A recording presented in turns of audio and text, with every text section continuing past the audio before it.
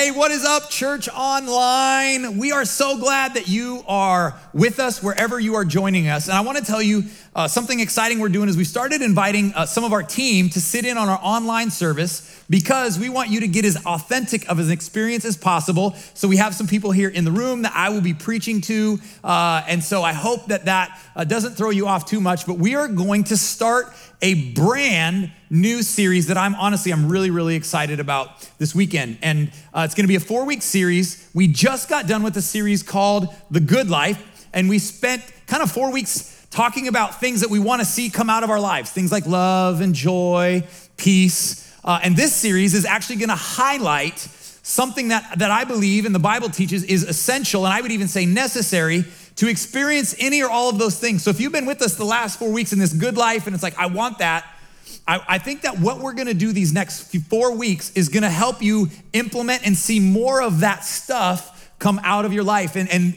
this thing that we're gonna talk about, we're calling the secret ingredient, because it's kind of the secret ingredient behind the scenes of all of those fruits of the Spirit we talked about in Galatians chapter 5. So that's what we're gonna talk about. But we're gonna talk about a secret ingredient that honestly doesn't get talked about that often. It doesn't get preached about that much. It's definitely not emphasized. Yet I believe most of us agree that it's important. It's probably necessary for growth. It's definitely an attractive quality that is required for us to become who God wants us to be, and also is required for the church, the group of people that are followers of Jesus, to be the light that we're meant to be in this world.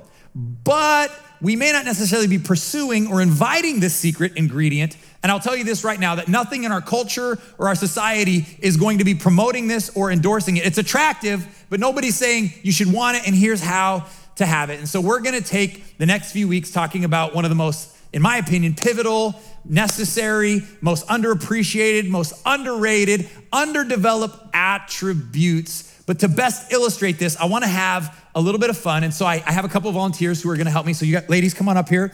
We have Roselle and Kitty. Shout out to Roselle and Kitty on your keyboards.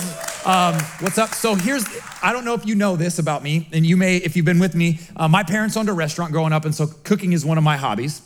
I enjoy cooking. I enjoy making good food, and so chili is one of my better. I'm a Midwest boy. It gets cold in the winter, and so chili. So I made my chili, but I kind of have a secret ingredient in my chili, and I made one batch with my secret ingredient, and I made one batch without. And so I'm gonna have you both taste each one, and you can tell me if you can taste the difference and if which one is better. So I'm gonna let you both take turns. There's a separate spoon. COVID, distancing, everybody's using their own spoon. So that's the first one.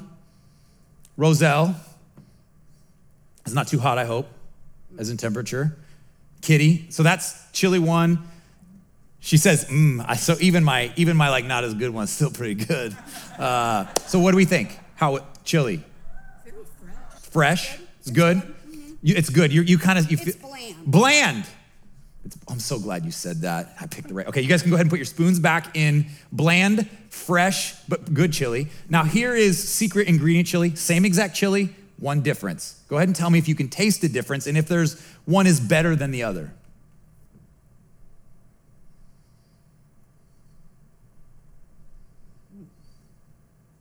She just made a different face.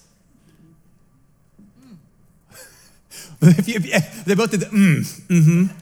Yeah, that's bursting. That's bursting. Ooh, that's a great descriptive word. Roselle, bland still? No, it's very good. Very good. Can you taste the difference? Oh, absolutely. If I were to offer you a full bowl of either of those, which would you choose? I would choose this. You would choose that because of the secret ingredient. Mm-hmm.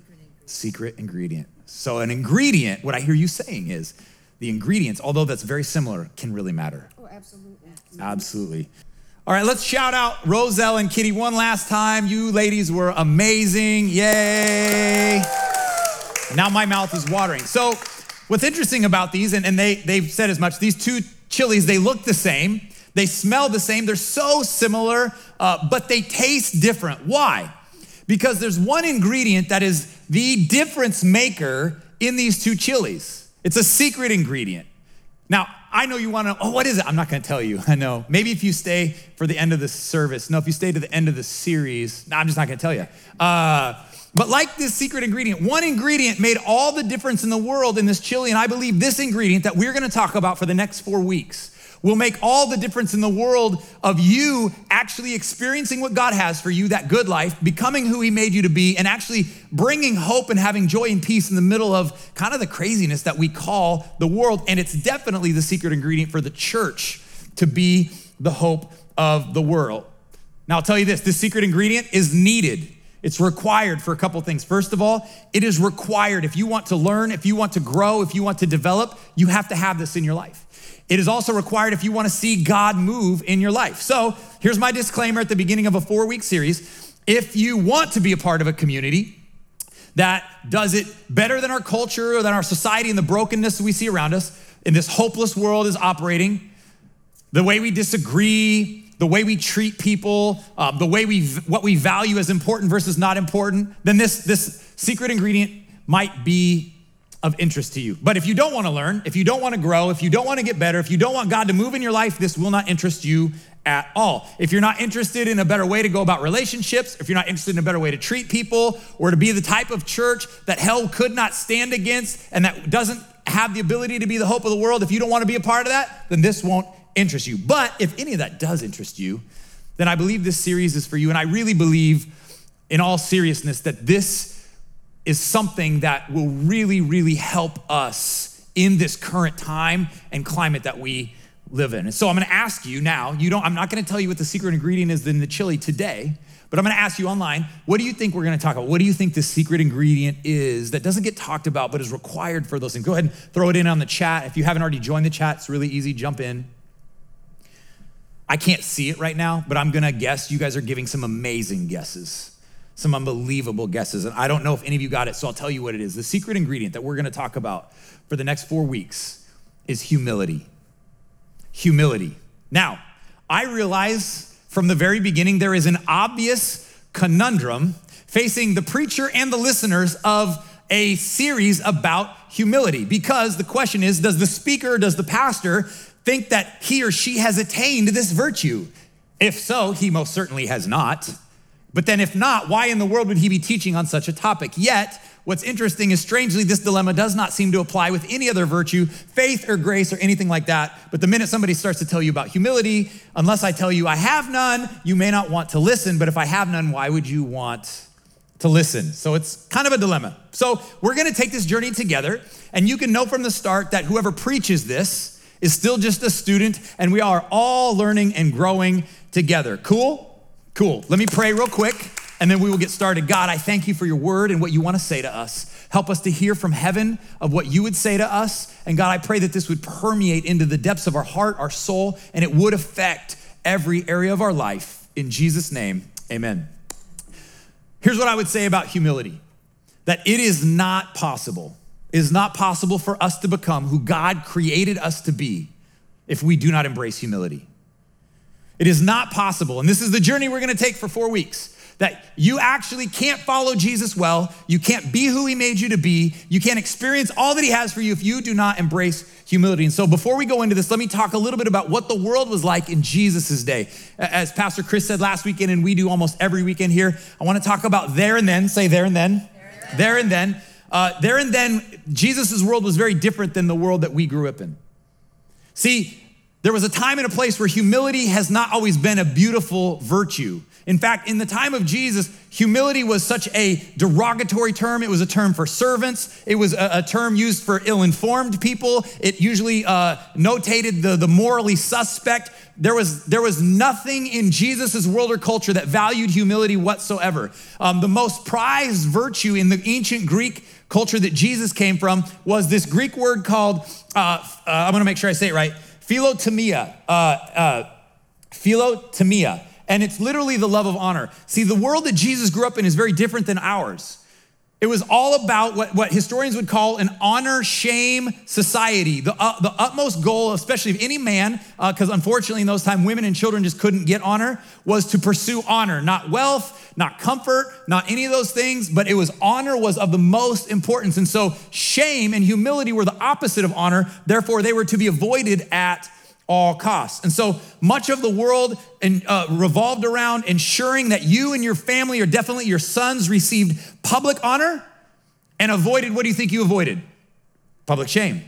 I want to pursue honor. I want to avoid shame. And so the most important thing to a father in the ancient world was not his children's happiness, wasn't even that his children make money. Honestly, it wasn't even that they lived this moral life. It was only that they would bring honor to the family and avoid public shame or public humiliation. Just knowing that alone will help you read some of the stories and parables Jesus taught very differently. And so anybody in that culture, especially the males, because they were the only ones that could really get honor, would pursue respect and would pursue praise throughout their entire life. And their greatest fear was not homelessness, was not poverty, but it would be publicly being shamed. Now, some of those things would be a part of shaming, but it was all about honor, shame, honor, shame. And if you go to the East, even to these days, it's still very much this way. I've been to China several times, and it's still very much, they call it face or having honorable, you would never shame your father or your family name. This still lives on in the East, and it's what's called an honor, shame culture. But we have a hard time with this because we don't live in an honor, shame society. Our key motivations are very different. You could kind of make the case of a few different things, that ours are more good versus evil, definitely now pleasure versus suffering, or prosperity versus poverty. And so for us, it's very different than it was in Jesus's day. And so in Jesus's day, humility was never attractive, it was never worth pursuing, and it was never virtuous. Yet, historians and non-Christian historians will tell you that a humility revolution broke out 2,000 years ago in the Middle East by a nobody carpenter from a nowhere town called Nazareth. And he undeniably, his deity aside, started a humility revolution that has penetrated cultures, regions, and religions for the last 2,000 years. So we're gonna talk about humility, but first let's talk about what humility is and what it isn't, because I think sometimes when we talk about humble or humility, it's like, oh, I think I have this. And so let me just give you a couple of examples of what humility is not. First of all, humility is not in and of itself humiliation. That can be a part of it, but humility is not just being humiliated. Humility is not having low self-esteem. Humility is not thinking so terribly of yourself. Humility is not hiding your talents. Humility is not pretending you're not good at things. Humility is not being a doormat necessarily. That is not what the essence of humility is. At the core essence of what humility really is, and we're gonna work on how this can look throughout the next few weeks, but the definition basically of humility is simply the posture of lowering yourself. The posture of lowering yourself. Now, this can look a lot of different ways. Sometimes other people will lower you or try to lower you, but Jesus taught, and the Bible invites us to rather than a world lower us and push us down, rather we would offer that in a culture that everybody else is trying to raise themselves. And so what does it look like to lower yourself? Well, it can look a lot of different ways. One of the weeks, we're gonna talk about the fact that it's the noble choice to forgo your status, to deploy your resources, and use whatever influence you have for the good of others above yourself. Another way to say that would be the willingness to hold power, but in service of others, not for yourself. Humility can always simply just look like a willingness to be the learner versus the expert or the teacher. Humility is actually required, and we're gonna talk about this, to learn or grow at all. Sometimes humility is just being the listener versus being the talker and being heard. So what does it look like to lower yourself? It is to elevate others and lower yourself, and that can look so many different ways. I found all kinds of great quotes on humility. I just want to share a couple with you. This one, I wasn't even looking. It just popped up on my social media feed, and it said, it's the humble man that makes room for progress, but the proud man believes he's already there. Isn't that so true? Humility says there's more to learn, more to grow, more to be had. But pride says, I've arrived, I'm the man, I'm the woman, I got it, I've been there. And unfortunately, one of those two people is gonna learn and grow a lot more than the other. There's a great theologian back in the day whose name was G.K. Chesterton. And he was asked to write an article actually by his community. He was so regarded and revered his community, and they were having issues. You're never gonna believe this, their culture, they were having divisive issues and they couldn't agree, and the church wasn't even being all the hope of the world. And so they asked him, they said, would you write an article on what is wrong with the world? And so this was the entirety of his article. It says this: what is wrong with the world? ? He says, I am. Sincerely, G.K. Chesterton. That is a posture of humility. What he was saying is, my brokenness, my humanity is contributing to all of the problems. Rather than humility says, rather than it's all your fault and it's all them, and if they would just, and if she would just, and if he would just, humility says, how much of this is on me, and what What ability do I have to make this better by elevating others and possibly owning the part of it that I'm doing to contribute to the brokenness? When was the last time you saw a news article or a social media post or a politician or a leader say, hey, rather than finger point, we're gonna look to take ownership of our side of it and we're gonna try to elevate others rather than elevate ourselves? Some of you, we can't even imagine what I just said because it's so opposite of the world that we live in.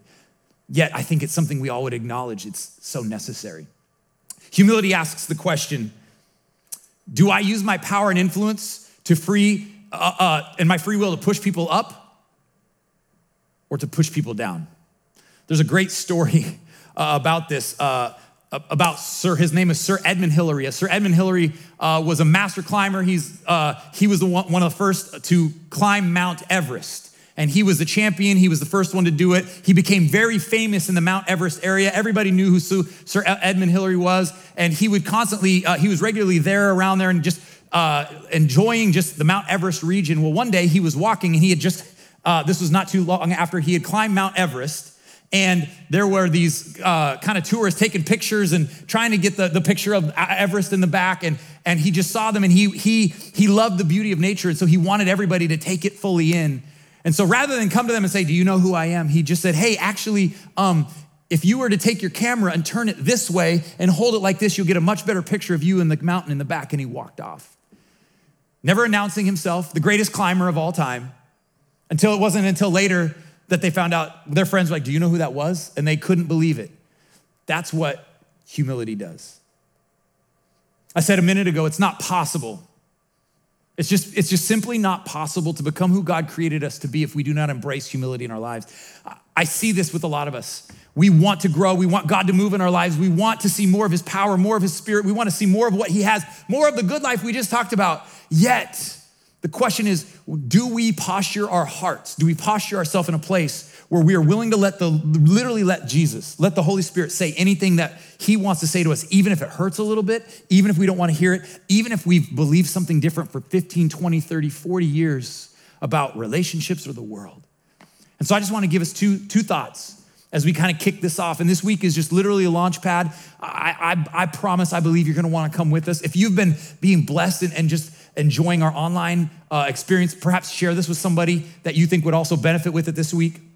But I just want to give us two thoughts, two truths, two principles about humility. And we basically have already hit both of these. The first one is just simply this. Without humility, growth is impossible. Without humility, growth is impossible. See, it takes humility to acknowledge I'm not the expert. It takes humility to realize somebody else might have something that I can learn, because the truth is, and we'll all agree with this in theory, in a message, that none of us are an expert at everything.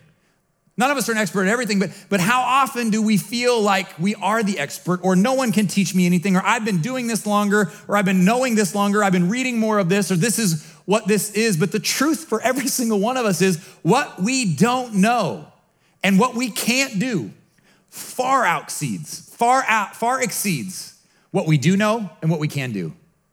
As great as we may be in certain areas, what we don't know and what we can't do is so much more than what we do know and what we can do. And I wonder how many of us, pride or insecurity or arrogance or whatever, is actually the thing that is keeping us in the same place with our marriage, with our spouse, the same reason we keep butting heads with the things at work, or we keep making the same mistakes in our lives, or we keep having the same sin issues, is because we are literally unwilling to rethink or hear God say, hey, maybe there's a different or a better way to do it.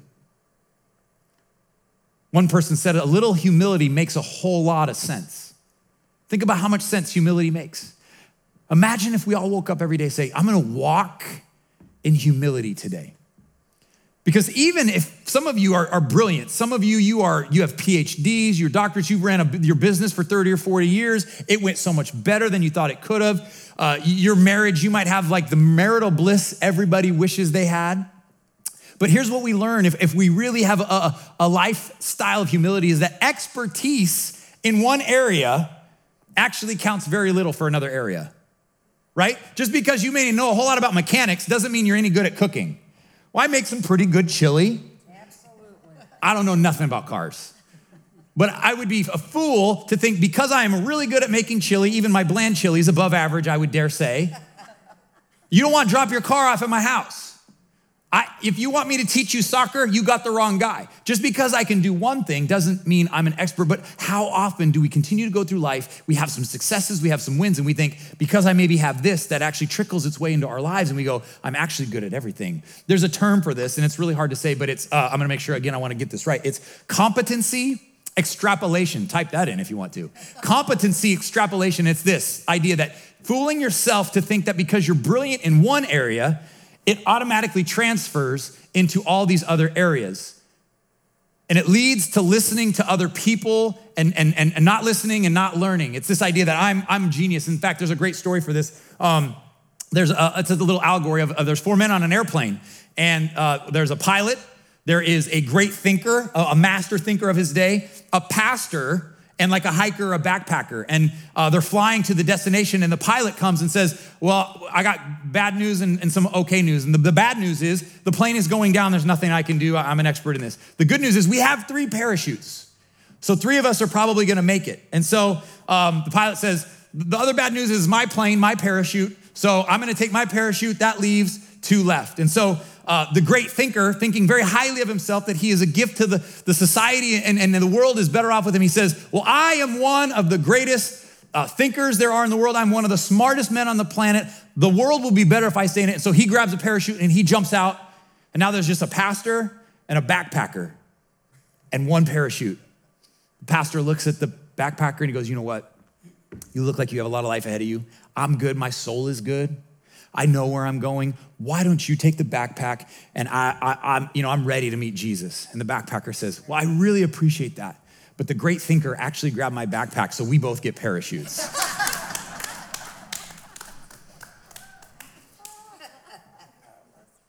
A little humility would go a long ways in our work environment, in our homes. See, here's what's true about humility. Humility generates new knowledge.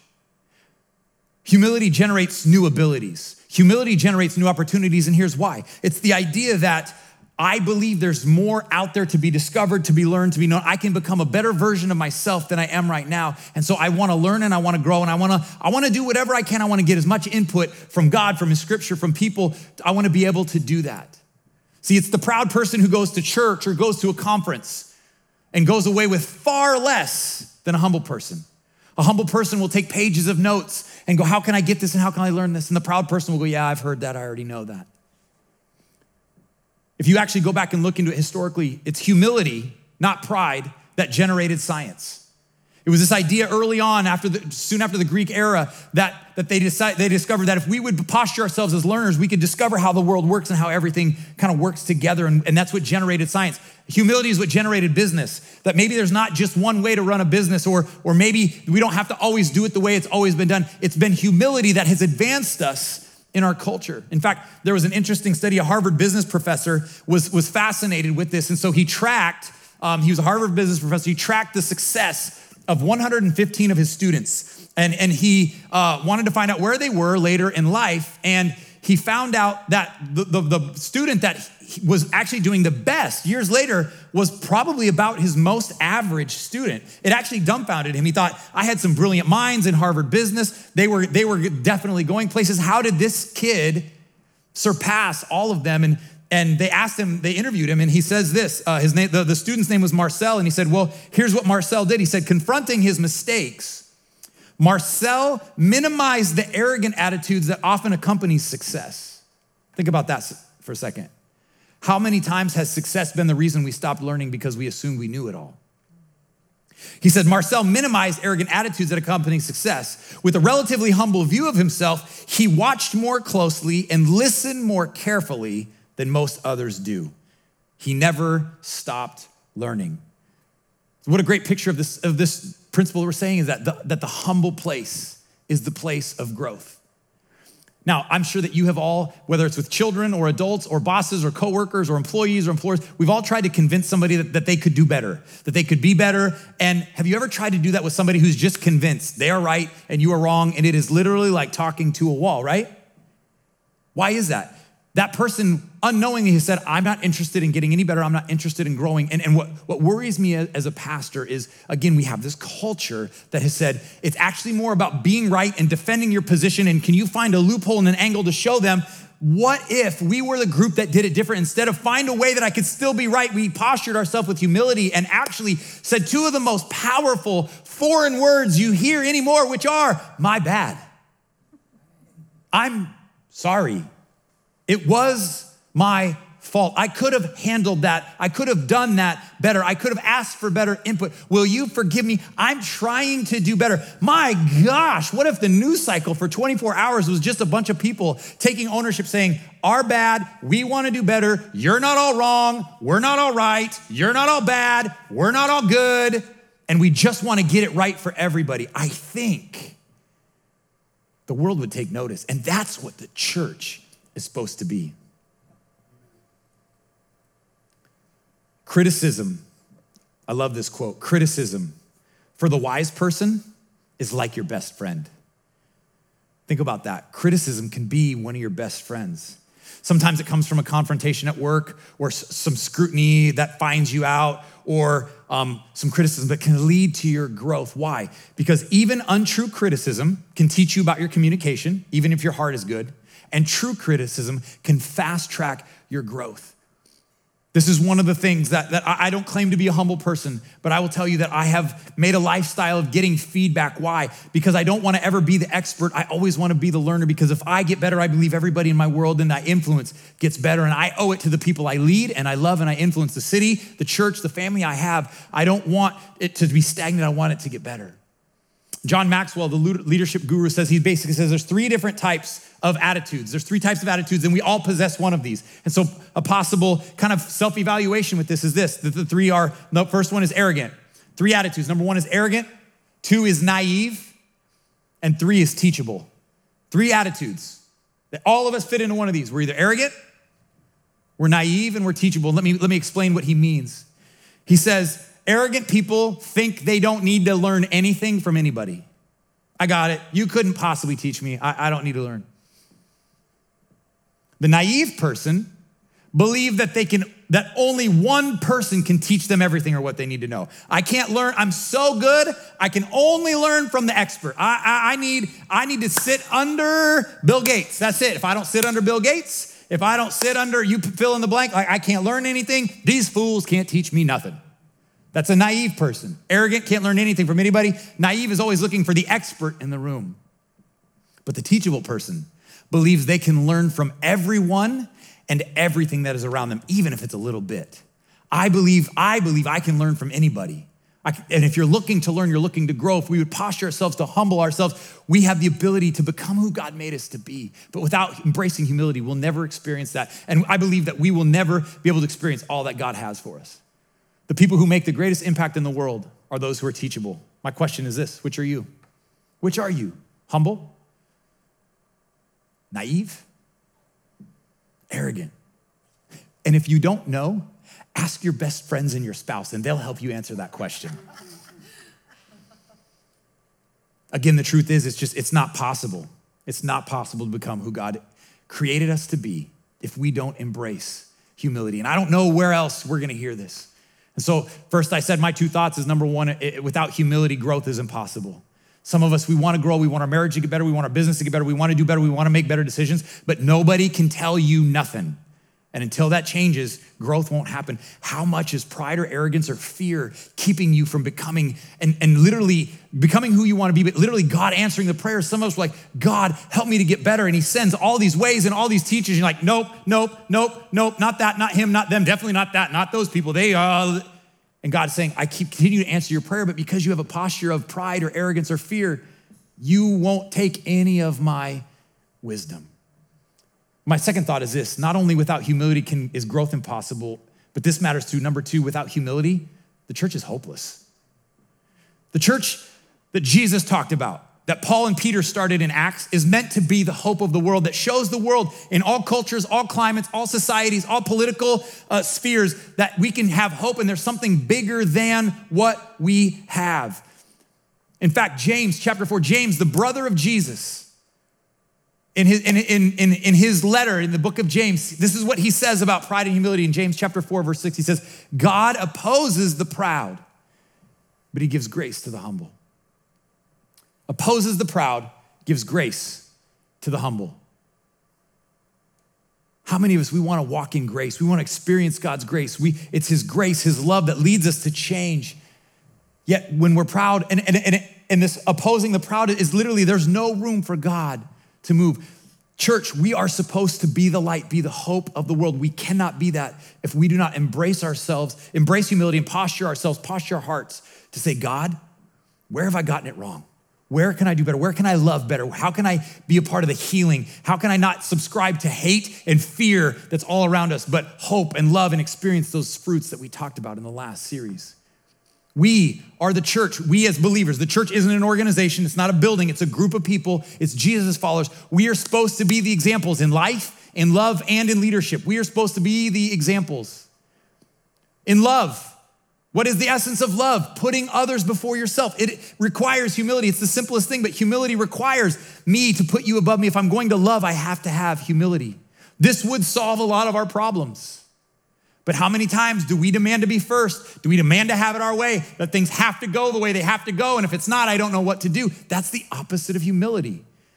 Man, when was the last time your children or your spouse or your business partner heard you say, I'm sorry, my bad? As parents, humility would lead to gentleness, patience, not getting so frustrated with our kids. We're supposed to be the example in love. You can't have love if we don't humble ourselves, because love requires me to put you before me. And Jesus told his disciples, the world's gonna know you're my disciples. They're gonna know you're the church, not because you're always right, not because you articulate well, but because of the love that comes out of you. Humility. It's the secret ingredient to love. Not always having to have it my way. To lead, we're supposed to be the examples in leading. Man, what would happen to the way we treat clients, our employees, if we did that the way Jesus taught and teaches people to be treated versus us trying to squeeze every last penny and angle everything, and what if we tried to do right by the customers versus take advantage of our customers? What if we did, rather than like just how can I find a loophole and get everything out of you, go, I want to do right by you, rather than get the last penny, I want to make sure that you are elevated for me. We could, if we embodied humility, we could lead our families, our businesses.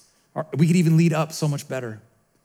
Jesus redefined greatness in a shame, honor culture in Mark chapter 10, 43, when he said this, whoever wants to become great among you must intentionally lower yourself and become a servant. If you would have been in the audience that day, you would have thought, this guy is crazy.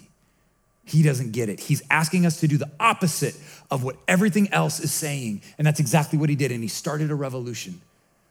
Whoever wants to become great among you, serve. Imagine embracing humility so you can serve your spouse, serve your kids, serve your employees, serve your boss, serve your clients and your customers. Well, yeah, but Pastor, we're supposed to lead, right? But Jesus said to lead is to serve. And it wasn't just Jesus' teaching. We see this in the Old Testament as well. But it was his crucifixion that changed everything, because Jesus was the perfect ultimate example. I love that everything always comes back to Jesus. In the Greek Roman world, crucifixion was the lowest place. It was the ultimate punishment. It was the ultimate shame. Only the worst of the worst ever were penalized and crucified and brutally done that publicly in front of everybody. And it was Jesus who said, I'm gonna choose to go this way so that I can elevate anybody who would ever put their faith in me. The cross of Jesus posed a major problem to the first Christians because it actually caused them to ask, is Jesus not as great as we thought? But what they soon learned is it wasn't that Jesus wasn't as great as they thought, but they had to mean what redefining greatness really was. That to be great now was to elevate others. If the greatest man that we have ever known sacrificed his life on a cross willingly, then greatness must be found in sacrifice, servitude, and elevating others, in holding power in service of others. It was Paul who wrote the first text in human history that connected humility with greatness, and he did it in the Bible, in the book of Philippians chapter 2. And he says this about greatness, connecting it to humility. He says, do nothing out of selfish ambition or vain conceit, but rather in humility, value others above yourself. Verse 4 says, looking not just to your own interests, but each of you to the interests of others. And then in verse 5, he says, now in your relationships with each other, have the same mindset of Jesus. Here's what Paul is saying. Here's how to be great. Here's how to grow. Here's how to be the church. Here's how to be the hope of the world. Here's how to experience all that God has for you. You have to have the same posture, the same mindset, the same heart of Jesus, who was the greatest, created all, had the answer. Yet, here's what Paul says. Who, being in the very nature of God, didn't consider equality with God something to be used to his own advantage. He didn't use his status to his advantage, but rather he intentionally lowered himself. Watch, he made himself nothing by taking the very nature of a servant, being made in human likeness, and being found in appearance as a man. He humbled himself by becoming obedient to death, even death on a cross. It is the ultimate humiliation in the world Jesus lived in. He created everything, yet made himself a man, humbled himself. And Paul says, if you want to grow, if you want the secret ingredient to love and joy and peace and good marriage and all the things that we want, you have to have the same mindset of Jesus, who didn't use his status, use his resources, use his power, use his I know everything to his own advantage, yet he only served and raised people up, sacrificed his life so that if you would be willing to follow him on that path, you would experience the life that he died for. See, humility is the secret ingredient to life, love, and leadership. Our world, especially this Western culture, has massively and profoundly been shaped by the cross of Jesus. And so I'll say one last time, it is just not possible for us to become, as Jesus followers, who God created us to be, if we do not embrace humility. Here's what's true about humility. Humility enhances whatever is ordinary, and it makes what's great even greater. Without growth, or without humility, growth is impossible. And without humility, the church is hopeless. Where do we need to invite humility into our heart? When was the last time we postured ourselves and said, God, I humble myself. Help me to learn, help me to grow, help me to be who you want me to be. I want to be a part of the hope of the world. I don't want to stay stuck where I'm at. I don't want to be naive. I don't want to be arrogant. If you were here last weekend, Pastor Chris talked about two things, and it starts with, at the end, he talked about confession and repentance.